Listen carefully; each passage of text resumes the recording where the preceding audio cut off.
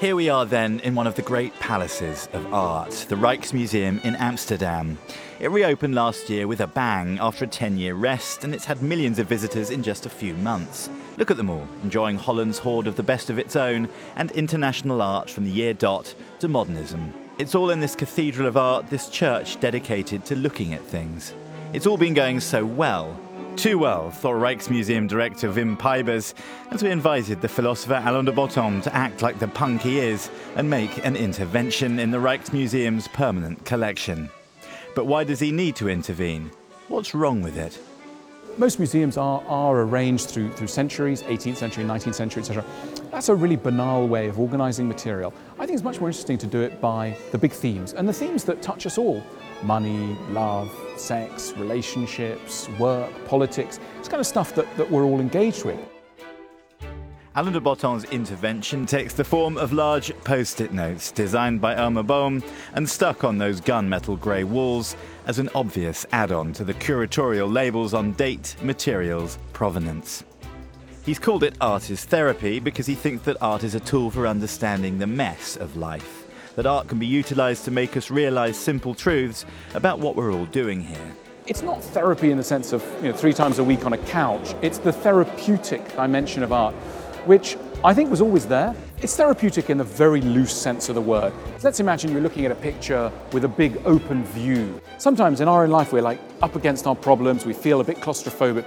So a picture of a wide open view can for a moment just open our minds and open ourselves to better horizons.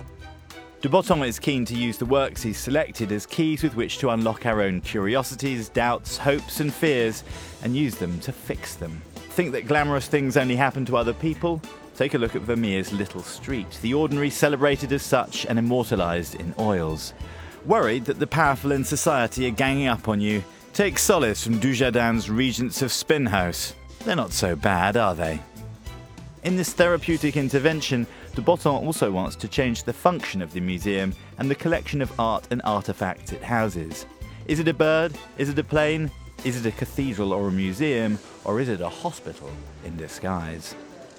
It's about trying to get things that you can use for your life. It's a bit punk, it's unconventional, but it works.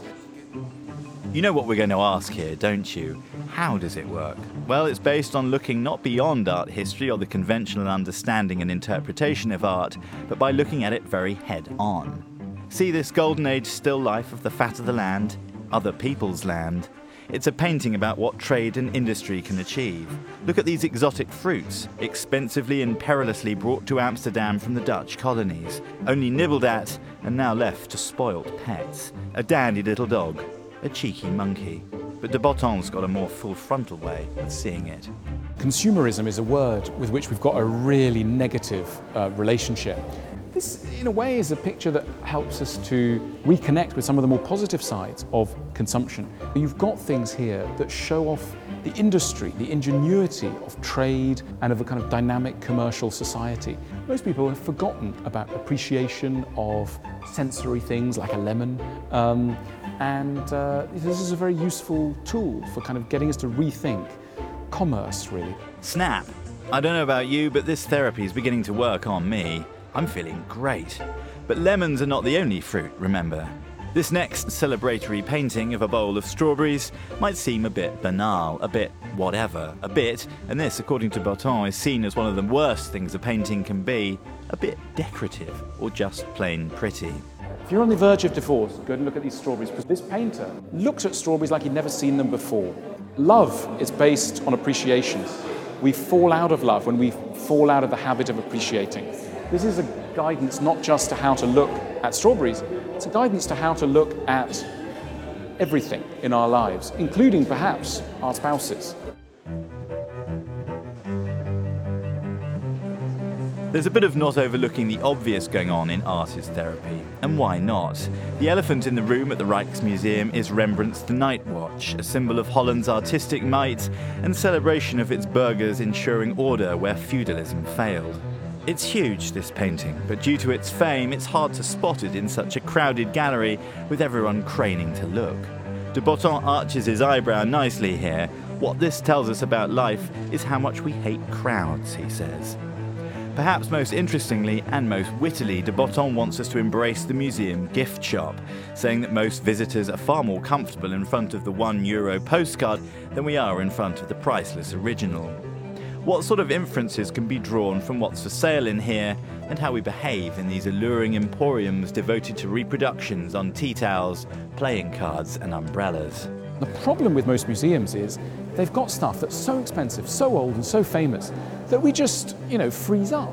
In a way, what we're trying to do is relax people into behaving with these works of art a little bit like you might behave with a postcard.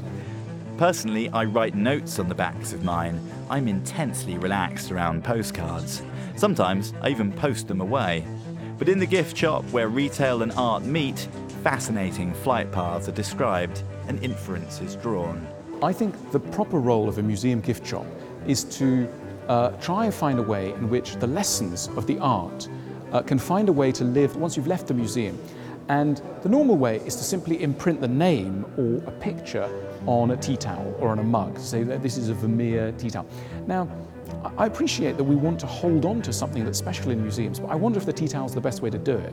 So I would love nothing more than to redesign many of the world's gift shops. And the way to do it would be not to get the Vermeer tea towel, but to find the sort of tea towel that Vermeer would have loved. Now that's good. Again, we are reacting to de Botton like we should be reacting to the art. This new look at mostly secular art is also telling us that it'll be okay. We're all in it together, but that we won't be going to heaven, but neither is there a hell. Art is therapy is reacting to art, and de Botton is provoking a reaction without being, provocative. For Monocle in Amsterdam, I'm Robert Bound.